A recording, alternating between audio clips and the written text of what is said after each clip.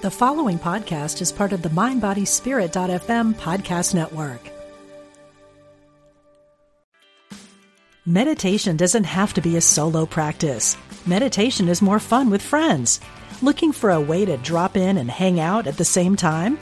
Join us online at Omega Institute for a meditation party with self-proclaimed meditation nerds Dan Harris, host of the 10% Happier podcast, Sebene Selassie, and Jeff Warren. This 3-day retreat will stream live from Omega's Hudson Valley campus May 17th to 19th. Don't miss the party. Reserve your spot at eomega.org/party today.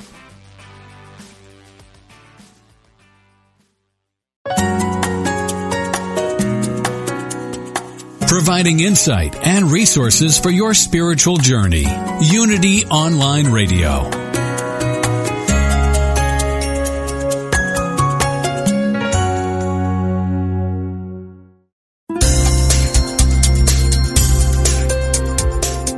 Thank you for tuning in for this Unity Partner Program. Unity Online Radio partners with spiritual leaders from organizations whose mission and messages complement Unity's. We are pleased to bring you this program on Unity Online Radio, the voice of an awakening world.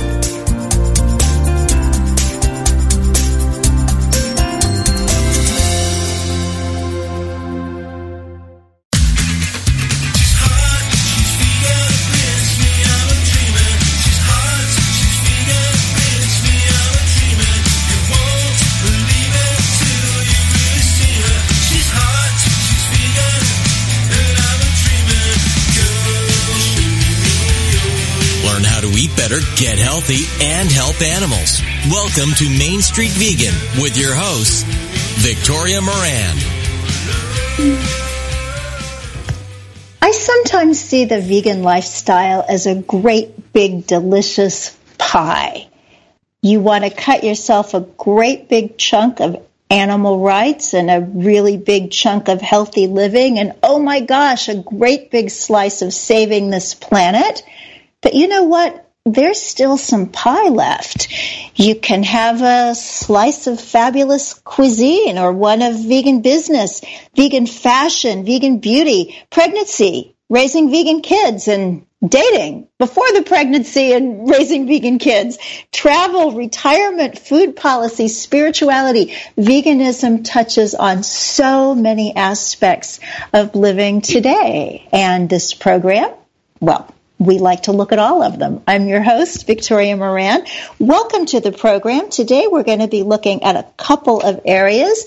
We're going to start out with a health topic, and then after the break we'll be speaking with Dr. Melanie Joy. Yes, you know Dr. Joy, founder of the term carnism, about her new book, Beyond Beliefs. How do we communicate with one another, with fellow vegans, with our family members, people who are not vegan, and with people out in the world who just don't have any interest in this at all? Well, we're going to be much smarter about that at the end of the hour than we are now. And something else that we're going to be learning about is starting right up, and that is something called a low histamine diet. Have you heard of that? I know we've all heard of antihistamines, those things that you can take when you think you're having allergies, and they help your allergies and usually make you fall asleep. But there is a dietary connection, and something that's very important to me and the whole Main Street Vegan philosophy is that we look at everything. You know, there are some people who will say, well, eat a whole foods, plant-based diet and all will be well. And so often it is, and that is magnificent and fabulous. But as someone who has done a lot of coaching with individuals over the years and just living my own life for a lot of years, I know that sometimes it's not that simple. And sometimes there's a tweak or something else we can learn about to really up the health ante and feel a whole lot better in our vegan lives for our whole lives. So helping us with that today is Randi Tisdall. She is the creator of Beautifully Bohemian Bohemian, aka Bohemian Vegan Kitchen, and she's the author of the newly released cookbook, Low Histamine Vegan, Total Reset. With almost a decade of experience as a plant-based person, Randy is here to discuss the new wave of vegans who are going low histamine, and if you could benefit from a temporary switch. Welcome, Randy. Oh, thank you so much for having me. Well, it's wonderful to meet you, and it was wonderful to find you, because about a year ago, I was looking into this, and I found lots of people with lots to say. Nobody was vegan, and it was wonderful to discover your beautifullybohemian.com site and find you on Twitter at Bohemian Randy, and that's Randi, and Instagram, bohemian.vegan.kitchen, because I felt like I could then safely explore something that was new to me. So tell us first about your vegan journey, and then we'll get into this newer thing that we're not so sure of. Thank you. Well, first off, I guess just as far as being vegan, I really never planned on being vegan, as most of us don't. Sometimes you're raised that way. Nowadays, my kids are. But years ago, I was raised on fast food and pretty much the standard American diet. And I guess it was around 2007 that I started doing some reading and just kind of found out about organics and, our food system and what actually is going on with these foods that we find on the shelves, and we think, we're putting these things into our bodies and that they're fine. But pretty soon after discovering just the difference between organic food and non-organic food, it was only a couple years later that I started, reading about the treatment of animals and, what happens with that process. And it wasn't very long before I decided that I just couldn't support that anymore. And so I look back at that now and I think, at first I thought it was so hard to go vegan, and now I think that was actually easy. But yeah, that's kind of just where I came from.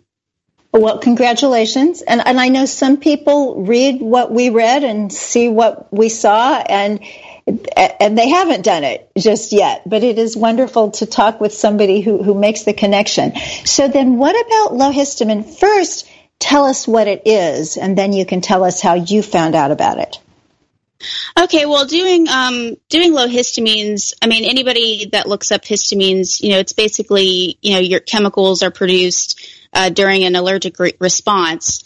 And so, when an allergy triggers the immune system, histamines are released into the body. And histamine can also be absorbed from histamine-containing foods. And so that's kind of where low histamine comes into play, is that if your system's out of whack, absorbing foods that are high histamine might, trigger these allergic responses, and you're not even sure what is going on, if that makes sense. Well, yeah, it does, because I have read a lot about this, and the understanding that I get is that, now this is not completely accepted in the medical community at this time, but it is accepted by some medical doctors, and it's certainly more accepted, I would say, in the UK and in Europe than it is in the US, but that these histamine responses aren't necessarily itchy eyes, runny nose, that there can be all sorts of other really bizarre kinds of symptoms. Joint pains and ringing in the ears and all kinds of things that we don't think of as histamine. And some people have found release on this lower histamine diet. So if somebody wanted to kind of experiment with that, what would you tell them? Well, normally what people do when they decide that they want to try to experiment with the low histamine diet is the first thing they do is they go online, they look at a list, and that's kind of where we find these conflicts, like what you were talking about earlier about how you go online and there's a lot of information, but a lot of it isn't about being vegan, but a lot of it is very conflicting, and people can get upset very quickly with that. But what I ask people to do is to just go and kind of compare lists and see, if as far as vegan goes, what are some things that are already vegan that are on a low histamine list that I can work into my diet today. And then just kind of take it from there and see, because I did a solid low histamine diet for about 6 months. And in that time, I was able to see, what my body was reacting to negatively and what it was responding to positively. And I think you've even mentioned it's just about a little more of this, a little less of that. And so I think it's just starting is really the hard thing. And then after that, it's just finding what works for you. Well, I think that's very wise. And it's one of these things that if you just look at a list of foods and it says don't eat, and you see lots of really great fruits and vegetables. I mean, just off the top of my head, I know raspberries are on some of the lists, and some of these other things that you're spinach. It's like, oh my God, these are some of the healthiest foods out there. And as a vegan, it's a little bit difficult. You kind of throw your hands up.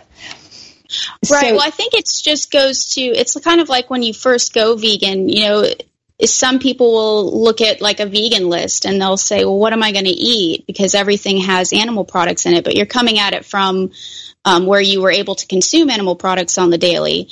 And so if you're vegan looking at a low histamine list, you might have the same initial response to that. But then soon you'll find that, you can't have spinach, and I say can't loosely, but eventually, but you can have watercress, you can have romaine, you can have, all these different types of lettuces. So it might seem limiting at first, but it's kind of an illusion. Well, I have read that the way you can really know if you want to be looking at a low histamine diet or not is if you get the classic red wine headache. And I think a lot of my friends think that I don't drink for some kind of religious reason or something, when it's not that. It's that I feel terrible when I drink red wine. Yes. Worst of all, difficulty regulating body temperature is one of the things that comes up. Cold hands and feet, itchy scalp. And some of these things just seem so random. And yet, when you're on a very good, healthy diet and no physician and nobody is helping you figure out what's wrong, I think this is definitely something to look at. I mean, I'm a layperson and you are too, so we're certainly not prescribing.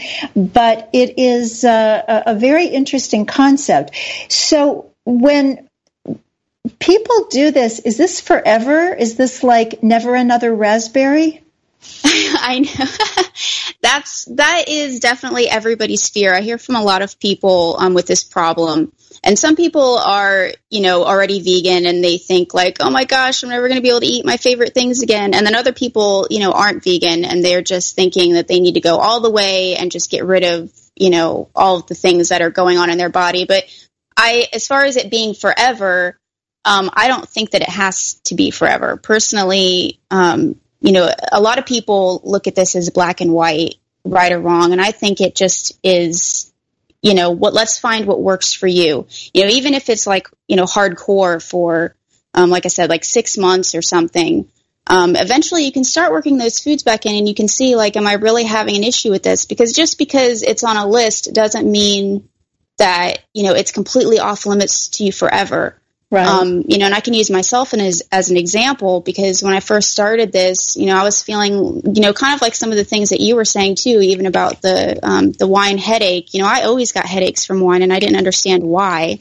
And I would always have cold hands and feet, all those things. But I was also feeling really sick when I first started doing this low histamine diet. And I didn't know why I was feeling this way because I was like, well, I'm already vegan. I thought I was eating great.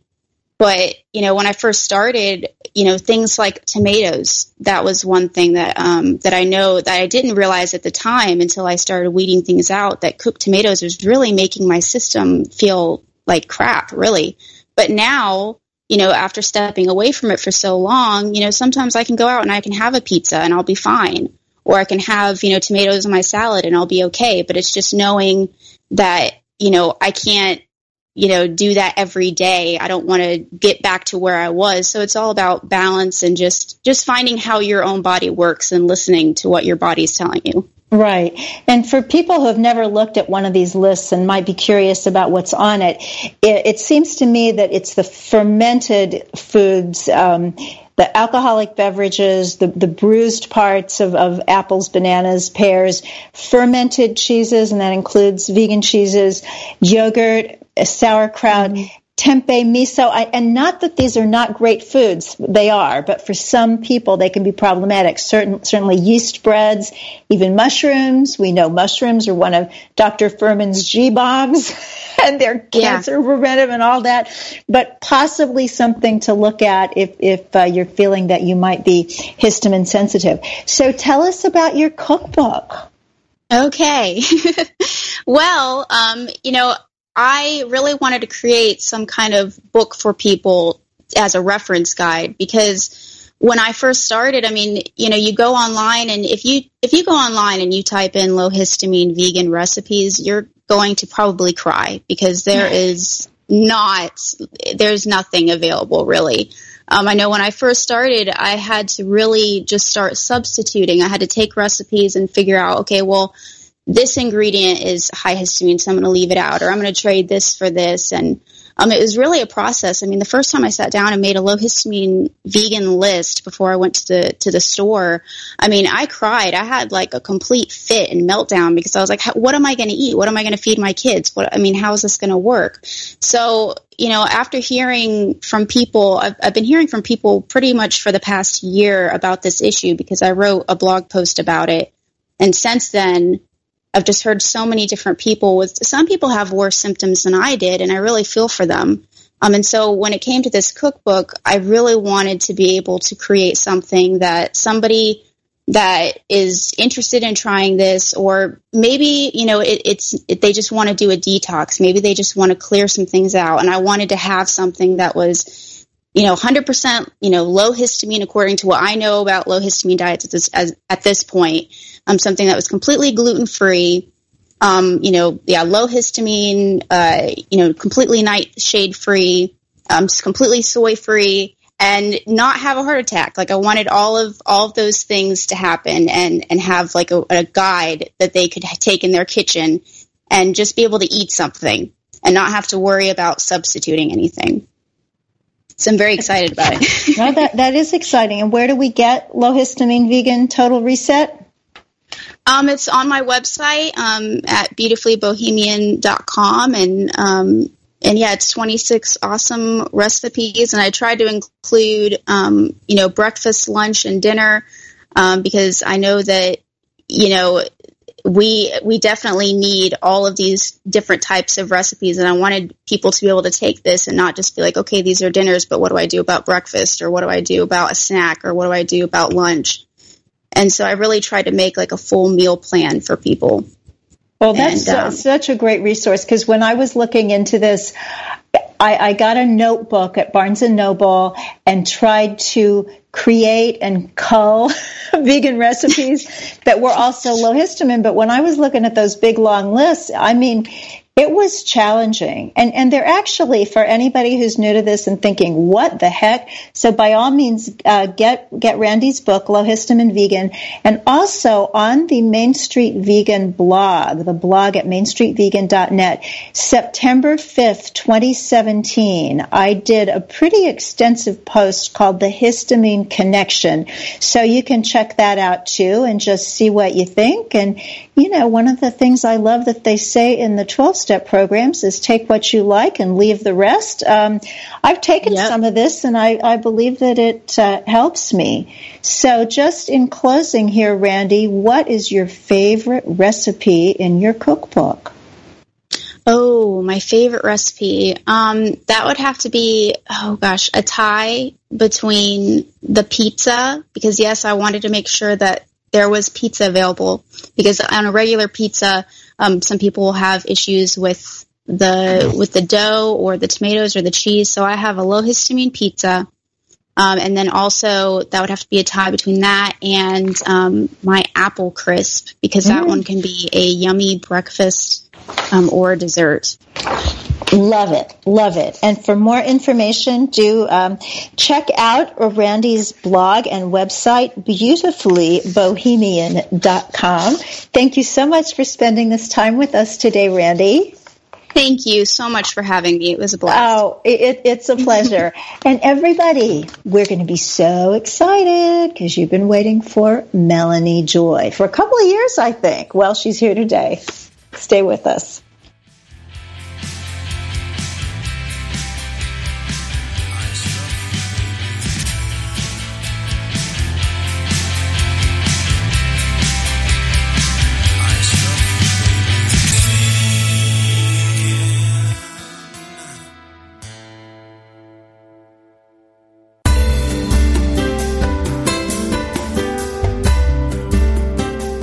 As Unity Online Radio continues to expand its programming and outreach to the world, we count on the support of listeners like you. Please make your donation today. Go to www.unity.fm and click on Donate Now.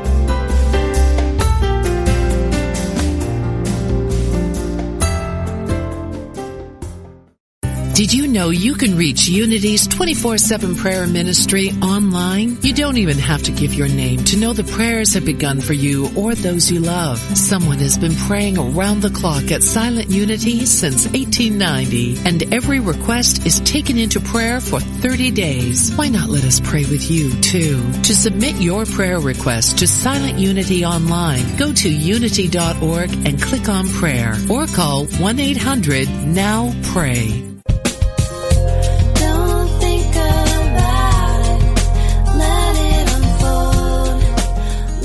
When you truly understand the laws of the universe and live a life based on these profound and unwavering truths, then your dream life starts today.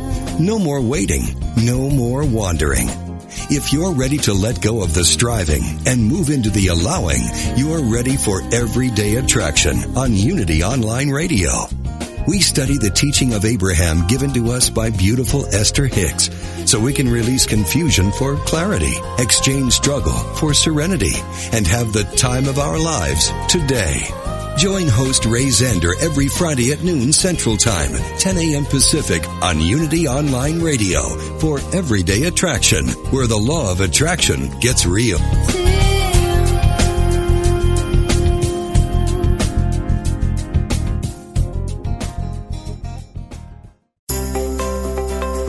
Be sure to grab the latest issue of Unity Magazine and read the interview with Ram Dass, the iconic spiritual leader of the 60s. He's now focused on how to age consciously.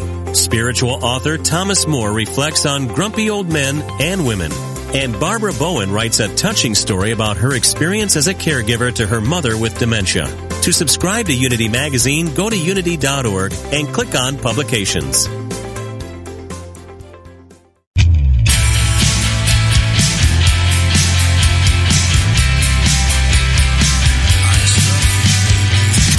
Welcome back to Main Street Vegan with your host, Victoria Moran. Hey everybody, welcome back. So happy to have you, as we always are. If you are new to the program, we're live. You may not know that because you're probably listening to the podcast, but we are an actual live radio show every Wednesday afternoon here in the East Coast of the USA. It happens to be 3 to 3:55 on Wednesday afternoons. If you ever want to listen live at unity.fm, and then you can call in with questions, 816-347-5519. If you're not familiar with my work, I'm the author of Main Street Vegan and a co-author of the Main Street Vegan Academy cookbook and about a dozen other books out there in the world. There's lots of information at mainstreetvegan.net. We do a weekly blog. This week it's from Main Street Vegan Academy graduate Melanie Ballou out there in British Columbia about vegan pregnancy. That's a topic of interest to a lot of people, so do have a look. Yes, I'm going to introduce Melanie Joy. There was so much excitement online, Dr. Joy, when people heard that you were going to be back on today. Mm-hmm. Dr. Melanie Joy is a psychologist, international speaker, organizational consultant, and relationship coach. She is author of the award-winning book, Why We Love Dogs, Eat Pigs, and Wear Cows, and her new book, Beyond Beliefs, a guide to improving relationships and communication for vegans, vegetarians, and meat eaters.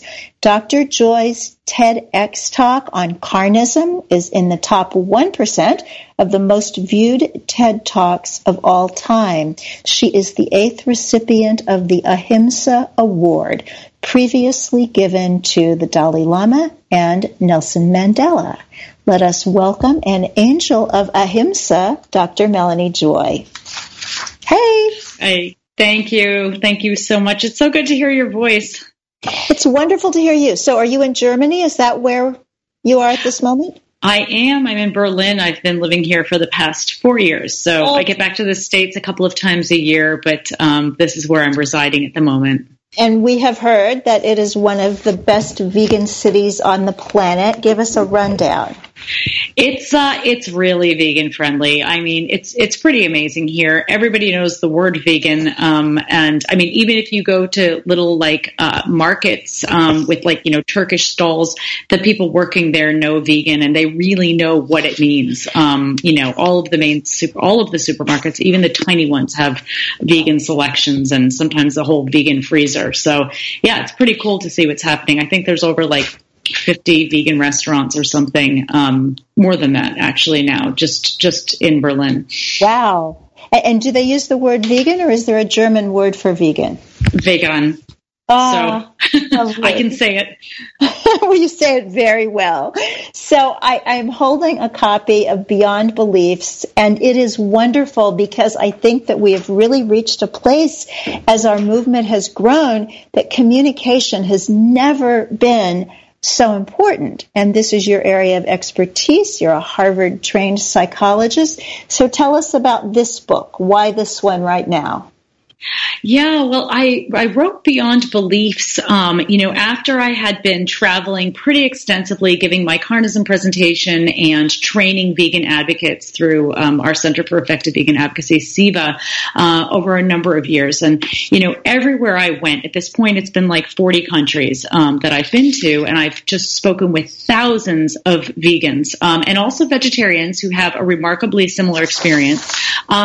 Everywhere I went, I was hearing the same story, this common theme that so many vegans and vegetarians felt like becoming vegan was one of the most empowering and important decisions of their lives. And, and then their inspiration and excitement would quickly turn to shock and horror as they learned that the people around them, often the people that they're closest to, often reacted very badly to this decision. They would find, so many vegans would find that their relationships and communications were just breaking down. And, I realized that this relationship and communication breakdown, which I know is not inevitable as a relationship coach, but it is happening and it's understandable, is really siphoning off a tremendous amount of energy from the vegan movement. I mean, we know research tells us that people who have fulfilling, connected relationships fare better in every aspect of life. And you can just imagine the impact of the lack of those relationships and even the, the presence of disrupted relationships on vegan advocates and therefore on the movement as a whole. So where is it worse? Is it in our interactions with non-vegans, or is it within the movement? Is it all kinds of squabbles and what do you eat and I eat better and I have a better view of animal rights than you, et cetera, et cetera? Yeah, I mean, relationship and communication breakdown is present, between vegans and also between vegans and non-vegans, just sometimes for different reasons. But, one of the reasons that we have the problems that we have is simply because none of us ever, gets a single lesson on how to have a healthy relationship and how to communicate effectively, even though most of us have had to learn complicated geometry that we'll probably never use in our lives. So a lot of the problems that we're seeing among vegans with relationship and communication breakdown, or at least problems, are problems that happen to people in general. Like, people struggle in relationships and people struggle with communication. It's just when you throw this extra element on top, which is either ideological differences, the differences between, a vegan and non-vegan philosophy and lifestyle, or just the pressure and the stress and the, traumatization that sometimes vegans experience. When you throw this into the mix, it makes the whole dynamic that much more complicated. And you talk about, you have a term, you're great at creating terms. Now, let's go back to Carnism, just for anybody that doesn't know, because that is a word that is coming into use in the vernacular, and that's a word that you invented. So tell us first what carnism is. Yeah, so carnism is the invisible belief system or ideology that conditions people to eat certain animals. It's essentially the opposite of veganism. So, we tend to assume that only vegans and vegetarians follow a belief system, but the only reason that many of us learn to eat pigs but not dogs, for example, is because we do follow a belief system when it comes to eating animals. So, but what's interesting about carnism, or I should say important to know about carnism, is that it's a special kind of belief system or ideology. It's dominant, and that means it's invisible, and it shapes norms, laws, beliefs, behaviors, etc., and it becomes internalized. It shapes the very way we think and feel about eating animals when we're born into this dominant carnistic culture. And carnism is also a violent system. It's literally organized around violence. And because most people would never willingly support intensive, extensive violence and completely unnecessary violence toward other animals, what carnism needs to do is to use this set of psychological defense mechanisms that distort people's perceptions of meat, eggs, dairy, and farmed animals and numb their feelings, block their natural empathy for farmed animals so that they eat animals. They act against their core moral values of compassion and justice without even realizing what they're doing. And carnism is one of the main reasons that these problems between vegans and non-vegans begin to arise. Well, I was going to ask you that next. So how does it impact our relationships when we're talking with the letter carrier? What happens? Carnism, in my book, and Beyond Beliefs, I talk about carnism as like the third wheel in our relationship, like an intruder in our relationship. And by the way, when I'm saying relationship, I'm referring to all kinds of relationships, friendships, collegial relationships and intimate relationships as well. So, when we're in a relationship with a non-vegan and we're vegan, we're essentially in a relationship with the non-vegan. It's a relationship of three. It's vegan, non-vegan, and carnism, the third party in the relationship that nobody sees, but that's ever present. So because carnism distorts the non-vegan's perceptions and feelings, it creates this disrupted, very problematic dynamic often between the non-vegan and the vegan. So non-vegans internalize these carnistic defense mechanisms that I was talking about earlier.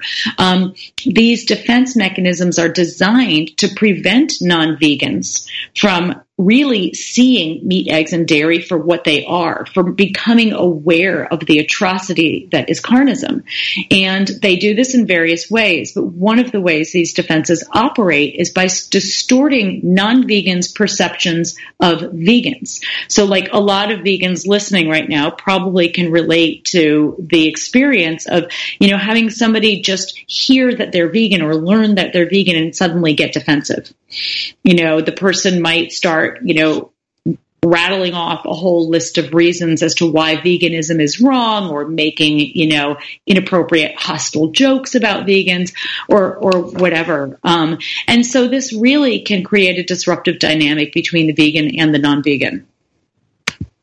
And you have another phrase, Melanie, relational immune system.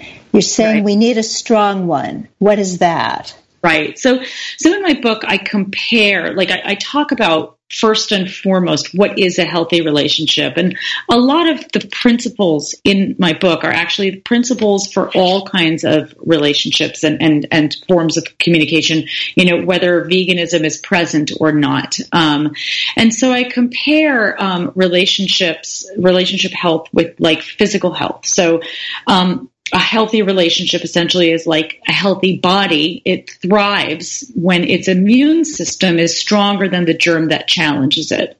So when we think of our relational immune system and keeping that strong, what we need to do is we need to keep it secure and connected. These are the two elements that I describe in my book that create a strong relational immune system.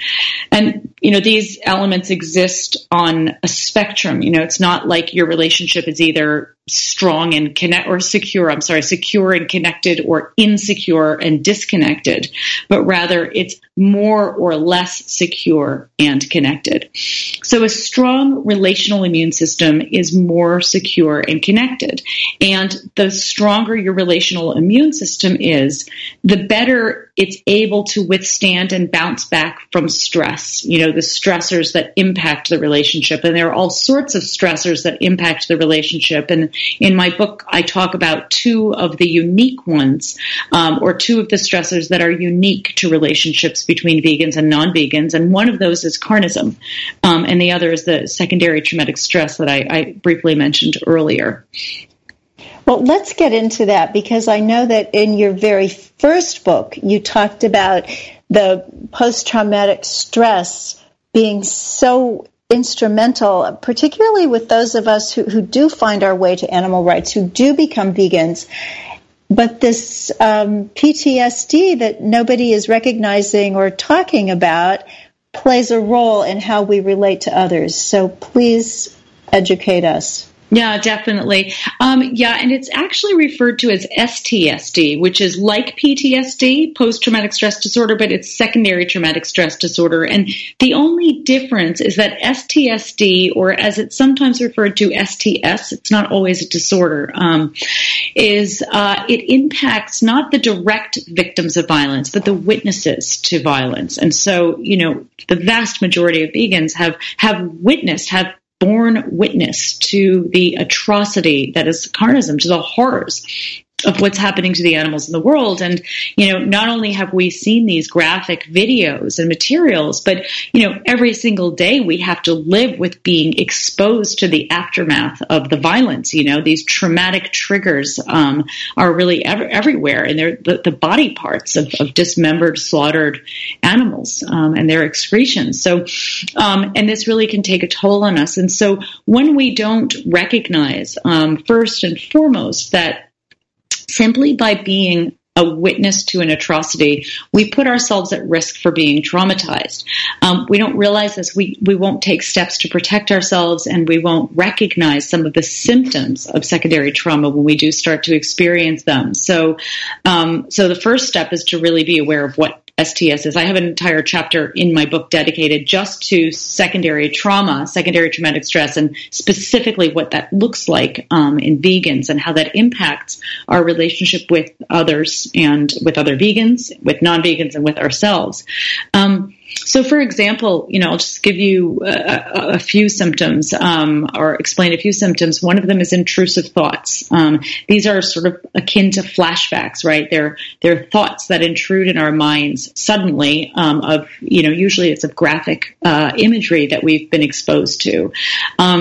Another one is survivor guilt. Survivor guilt is the guilt that a person feels when they have survived a traumatic event when others have perished. So like, survivors of shipwrecks, accidents, natural disasters often develop survivor guilt. And we can see among vegan activists, there is also a high rate of this. A lot of vegans feel guilty, so guilty that they can't stop working, advocating, being on as activists all the time, in their minds thinking, I'm not an animal. I can't even, I am not a farmed animal suffering the way that they are. And I feel guilty simply by virtue of the fact that I'm not feeling bad. And so this lends itself to workaholism and a number of other problems. But what happens that I talk about in my book when people have been somewhat traumatized or very traumatized is they can develop what I refer to as a trauma narrative. The trauma narrative is a story in our minds that we start to believe in, whereby we start to see the world as like one giant traumatic event with only three roles to be played: victim, perpetrator, and hero, and no gray area in between. And this can cause a lot of damage to our relationships with others and also with ourselves. We can hold ourselves up to very, very impossible standards, because if we're not heroes, all good all the time, then we're, bad perpetrators. perpetrators. It also can impact our relationships, for example, with non-vegans when, we tend to exaggerate the impact of people in these roles. So, if we go home to our partner and they're eating meat, we might look at them and think you're the reason those poor pigs were going through what they went through in the video I just saw earlier today. And so it becomes very difficult, if not impossible, to feel connected to the people in our life who are not vegan because we've put them in this role of perpetrator, and automatically we start to disconnect from them. This is so fascinating, and you've helped me in one particular area that has caused me some angst, and that is that very often when I speak, I do tell the story of a particular cow that I met on the day that I spent in a slaughterhouse, which is something I am sure I could not do now. I'm glad I did it then, because now I've lost the ability to voluntarily be in the presence of that kind of suffering. But, my younger self, I don't know, was maybe a better person. But I tell this story because I always think the most important person in the room is the omnivore or the 50 omnivores who might be swayed. But very often, vegans are crying. Sometimes people have come up to me afterwards and said, "How dare you tell that story? Because I already am vegan, I shouldn't have to hear that." So what do we do with sharing our truth? And is this SDS something that can lessen or that people can get over? Yeah, it's such a great question. Certainly, when we commit to our own, self-care, our own recovery with secondary trauma, many people find that they actually end up feeling better than they did before they developed the secondary trauma. Sometimes it's similar to what some people say when they go into recovery for addictions, that they feel better after they've gone through recovery than they did before they even developed the addiction in the first place, because trauma and addiction, two sides of a coin, by the way, but that's another podcast. They force us to do the hard work that's necessary for our own growth and our own depth, essentially, that we may not have been motivated to do before. So, the answer to your question is, yes, we absolutely can, move into recovery from being traumatized and prevent ourselves from being further traumatized. We probably can't prevent, the sadness that we feel. That's an authentic response to the atrocity that is carnism.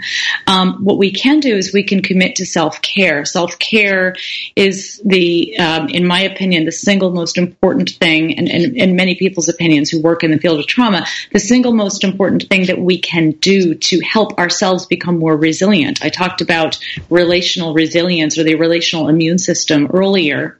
Resilience is the ability to withstand and bounce back from stress. And so in my book, I talk about building a resilient relationship, but also building a resilient self. And so to build our own resilience, our own psycho-emotional immune system, we need to prioritize taking care of our needs. That's the number one thing that we can do. Give ourselves permission to pay attention to, honor, and attend to our own needs. In terms of speaking our truth, we also need to consistently be asking what our impact is going to be. I do believe that effective altruism, which is it's an approach to bringing about positive change in the world, has some really important lessons for us. And, what they focus on in this movement is, really encouraging people to constantly be saying, what is the impact of this action? Why am I doing this? And what is the impact going to be? So, for example, if, you're telling the story of the cow, understandably, your motivation, you obviously are doing this because you want to bring about positive change. The question is, what is the impact of that if there are 3, non-vegans in the room that might be open to veganism versus 30 vegans in the room that might be, feeling despair and, having a hard time getting motivated. So, it's important for us to tell our truth, and it's important to tell our truth in a way that's as strategic as possible. And that's something that we can only know with putting a lot of thought into it, and sometimes only after the fact, like, with your story, it's getting feedback, that really helps us to understand what impact we may be having. This is so enlightening, Melanie. The first time that I ran into this was 1975. The World International Vegetarian Union Conference was happening in the States, and it was like one of those great Broadway stories. The woman who was supposed to do the cruelty-free fashion show didn't show up, and I got to go on and do this show for 2,000 people. And one of the young women who came to model was just stunning, and knew how to walk and all this. And I said, "What is going on?" I mean, she said, "Well, I used to model, but I don't anymore because the animals are suffering." And I said, "Well, what do you do now?" And she said, "I don't really do anything because the animals are suffering." And if you can think about where veganism and animal rights were in 1975, you can understand why that would have been, this non-response would have been something very easy to fall into, but it's certainly still there. So what about allies? What about vegan allies that you talk about? Who are they? Why do we need them? Yeah, so I write about vegan allies in my book, and I define a vegan ally as a person who is not fully vegan themselves, but who is a supporter of vegan values, or vegan ideology, and vegans in the world. And I think that vegans have very understandably, but mistakenly created this frame that, either you're vegan and you're part of the solution, or you're not vegan and you're part of the problem. And so what this does is it potentially alienates like 99% of the population who is not vegan yet. And many people are not ready to go vegan right away for a variety of reasons.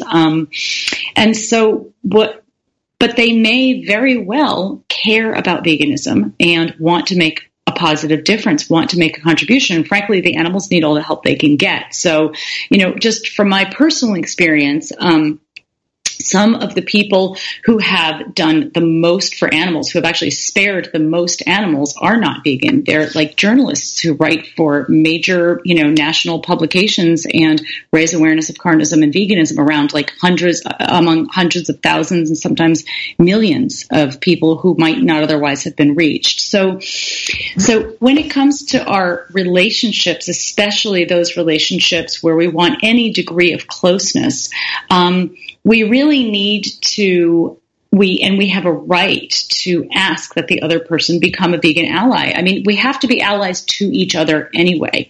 We need to know that the people that we are close to have our back and are on our side. And very often, vegans can find that the struggle they're having in a relationship, a close relationship like a friendship or a family relationship, for example, or even less close relationships, the struggle is not because of this ideological difference because the other person is not vegan. It's because the other person is not a vegan ally. And when that other person really gets us as a vegan and really supports us in who we are, that dynamic, this problematic dynamic can change tremendously. And many vegans suffer the pain of feeling like they have to shrink themselves to fit into their relationships. Because of this carnistic defensiveness against veganism, people become vegan and then find that they can't bring themselves fully into their relationships, that they have to hide some of what they're most troubled by, hurt by, and proud of. And this is very painful. And it's impossible to really be truly connected with somebody if you can't be yourself with them. And when we're in a relationship, I mean, we all have an obligation to understand the inner world of the other person. We have to be willing to do that if we want to be in that person's life. And so Vegans sometimes don't ask for this, number one, because they assume that the main problem is that the other person's not vegan, not that the other person's not being a vegan ally. And two, because this carnistic defensiveness makes it so hard to ask for anything related to veganism. So in my book, I have the appendices I have a few appendices. They're like scripts that vegans could just like photocopy and give to people in their lives, or they can rewrite them in their own words or whatever they want to do. But one of them is how to ask for a vegan ally and to just, really say, I need you to understand veganism. I'm not trying to turn you vegan. I need you to understand veganism, not to change you, but so that you understand me and you get what the world looks like through my eyes. Yeah, these are wonderful. Honestly, listeners, the book is fabulous, but these scripts in the back and these letters are well worth the price of the book. Beyond Beliefs, a guide to improving relationships and communication for vegans, vegetarians, and meat eaters. So when you're talking about allies, Melanie, my sense is that there are some vegans who are not thrilled about what you're saying. What is their point of view, and how do you respond to it? It depends on why they're not thrilled about what I'm saying. Maybe I should clarify maybe 2 points I should clarify. One is that I did say that we all should be allies to each other. And in my book, I say that there are a couple of caveats to this. We should not expect to be an ally to somebody when doing so would be a violation of our integrity or would cause us to feel unsafe. So just for example, if vegans, brother says, sure, I'll be a vegan ally and I'll understand what the world looks like through your eyes, and I need you to be an ally to me as a hunter. Like, that's not going to work. I think what you might be referring to are vegans who believe that by asking for people to become vegan allies, we water down our message and sell the animals short. Is that what you're referring to? Yes. Yeah, so just from what the animals need is they need to stop being killed. They don't need us to be ideologically pure. They need us to be effective. And it's, often when we go into a negotiation asking for all or nothing, as Henry Spira, the great activist, said, we end up with nothing. Many people are not ready or willing to become vegan immediately, overnight. As much as we would like them to, it's magical thinking to assume that they just will because we want them to, or they will because we're phrasing our outreach or our advocacy in the right way. People don't change until they're ready to change, and most people transition slowly. There's what I recommend, and, number one, a person can be a vegan ally and do tremendous good for animals. If you look at just the numbers, I talked about the vegan journalist before, a number of vegan journalists who, in one journalist who writes a powerful article about the issue could, in fact, spare more animals than a vegan does who simply doesn't eat animals for their entire life. Some of the people who donate to my organization, which is run entirely on charitable donations, are not vegan, but they want to help us do the outreach that we're doing. What I suggest, so that we take the conversation out of the often problematic realm of reducitarianism versus veganism, which I actually think is a false dichotomy, I suggest that when we are asking for people to move toward veganism or asking people to be vegan, which is part of being a vegan ally, often, not always, we ask people to be as vegan as possible, that is how we frame our advocacy. Doing this helps, doing this makes it clear that veganism is the end goal. And it also honors the other person as the expert on their own experience and on what is sustainable for them. So when we advocate being as vegan as possible, which is part of what being a vegan ally actually is, we are encouraging people to reflect on their choices at every meal. And frankly, if the world were as vegan as possible, if everyone in the world were as vegan as possible, we'd have a vegan world pretty quickly. Oh, we would indeed, from your mouth to God's ears on that one. So finally, just in our last minute or two here, what do you hope that this beautiful book, beautifully written, beautiful book, everybody needs to read it, Beyond Beliefs, what's the goal? What's the hope for this one? Well, thank you, Victoria. The goal is really threefold, actually. For vegans, it's to help vegans to be more, to have more fulfilling and have more fulfilling lives and more connected relationships, and to be better ambassadors, ultimately better ambassadors for the movement. It's to help vegans more fully connect with and communicate with other vegans. And again, that would help empower the movement. It is also a book that vegans can share with the non-vegans in their lives. I've written it so that if somebody is not vegan and they're reading a book, they won't hopefully feel offended or triggered. And I actually have some sections that are, specifically for non-vegans to really understand what the world looks like through vegan eyes, to hopefully open this message or bring this message to more people. And I'm sure if anybody can do it, you will. Everybody loves you. I always say this to Colleen Patrick Goudreau, too. Some people like, some people don't like, but you and she, everybody loves you, which is a wonderful, wonderful way to live your life. Actually, I think you belong in that camp, Victoria. Oh, you're kind. Thank you so, so much. Gosh, this has been enlightening to me, and I hope it has been to all of you who are listening. Next week, we're going to have so much fun. We are bringing on the Vegan Bros. So get ready for that one. And in the meantime, thanks so much, Dr. Melanie Joy. The book is Beyond Beliefs. Her website is carnism.org. Thanks to Randy Tisdale of Beautifully Bohemian. Her book is Low Histamine Vegan, Total Reset.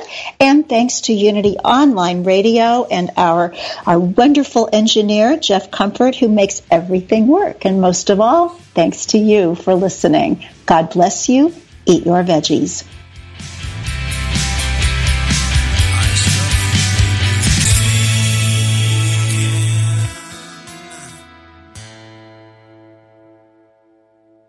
Each of us has a unique purpose, a special gift to offer the world. Despite the differences in our talents and abilities, there is one gift that we all can share, the gift of peace. Peace isn't something that takes a particular talent. It's an ability we all possess. All we have to do is tap into it. Peace doesn't require a certain set of circumstances either, but rather a state of willingness. When I do whatever is mine to do from that place of peace within, I contribute to the peace of the world. James Dillett Freeman said, I give the gifts that are mine to give, as naturally as a tree gives shade or a bird song. It is my nature to give. I give peace. Peace can begin with me. To find a Unity Church near you, please visit our website at www.unity.org.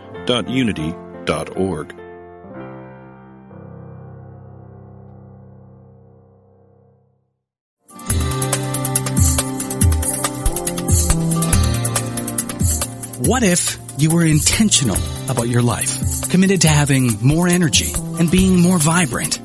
Join Reverend Temple Hayes, spiritual leader of First Unity at Unity Campus in St. Petersburg, Florida, as she guides you on a journey to an intentional and energetic life. Empower your life and fully express the wondrous energy, love, and joy you hold in your wildest imagining. Joyfully and actively know that more important than what happens after you die is the deeper and enriching concern for what happens while you're living. How can you experience an incredible life right now? Learn how each week on The Intentional Spirit, Seeing and Being, Wednesdays at 1 p.m. Central Time, right here on Unity Online Radio, the voice of an awakening world.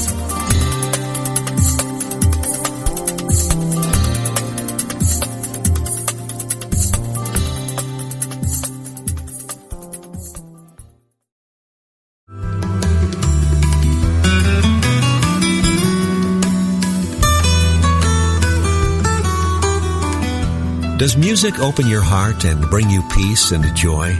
Experience the sacredness of sound with Ramdesh Kaur as we travel the world of mantra, Kundalini yoga, and devotional music. Join us for a journey into spirit, Thursdays at 4 p.m. Central, 5 p.m. Eastern on Spirit Voyage Radio with Ram Dass. Only on Unity Online Radio, the voice of an awakening world.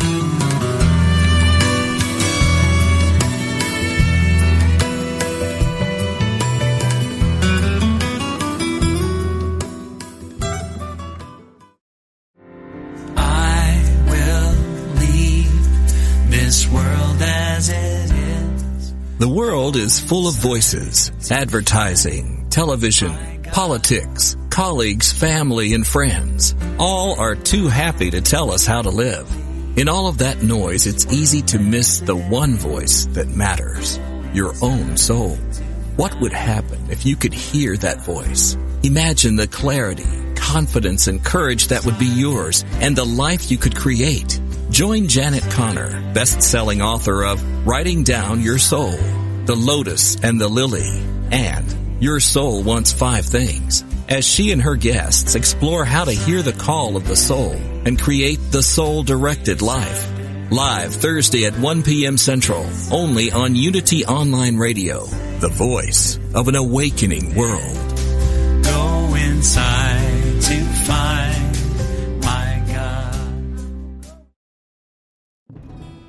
Hello, I'm Dr. Stephen Farber, and I am an author, teacher, psychotherapist, and shamanic practitioner. On my podcast, Healing for Your Soul, I welcome some amazing guests and introduce you to some healing techniques like earth magic, working with nature and animals, and really getting to the heart of what is keeping you stuck. I want to help you deepen your spirituality and let go of blocks that are holding you back. Let me help you in this journey called life. Part of the mindbodyspirit.fm podcast network. Subscribe and follow wherever you get your podcasts so you don't miss an episode.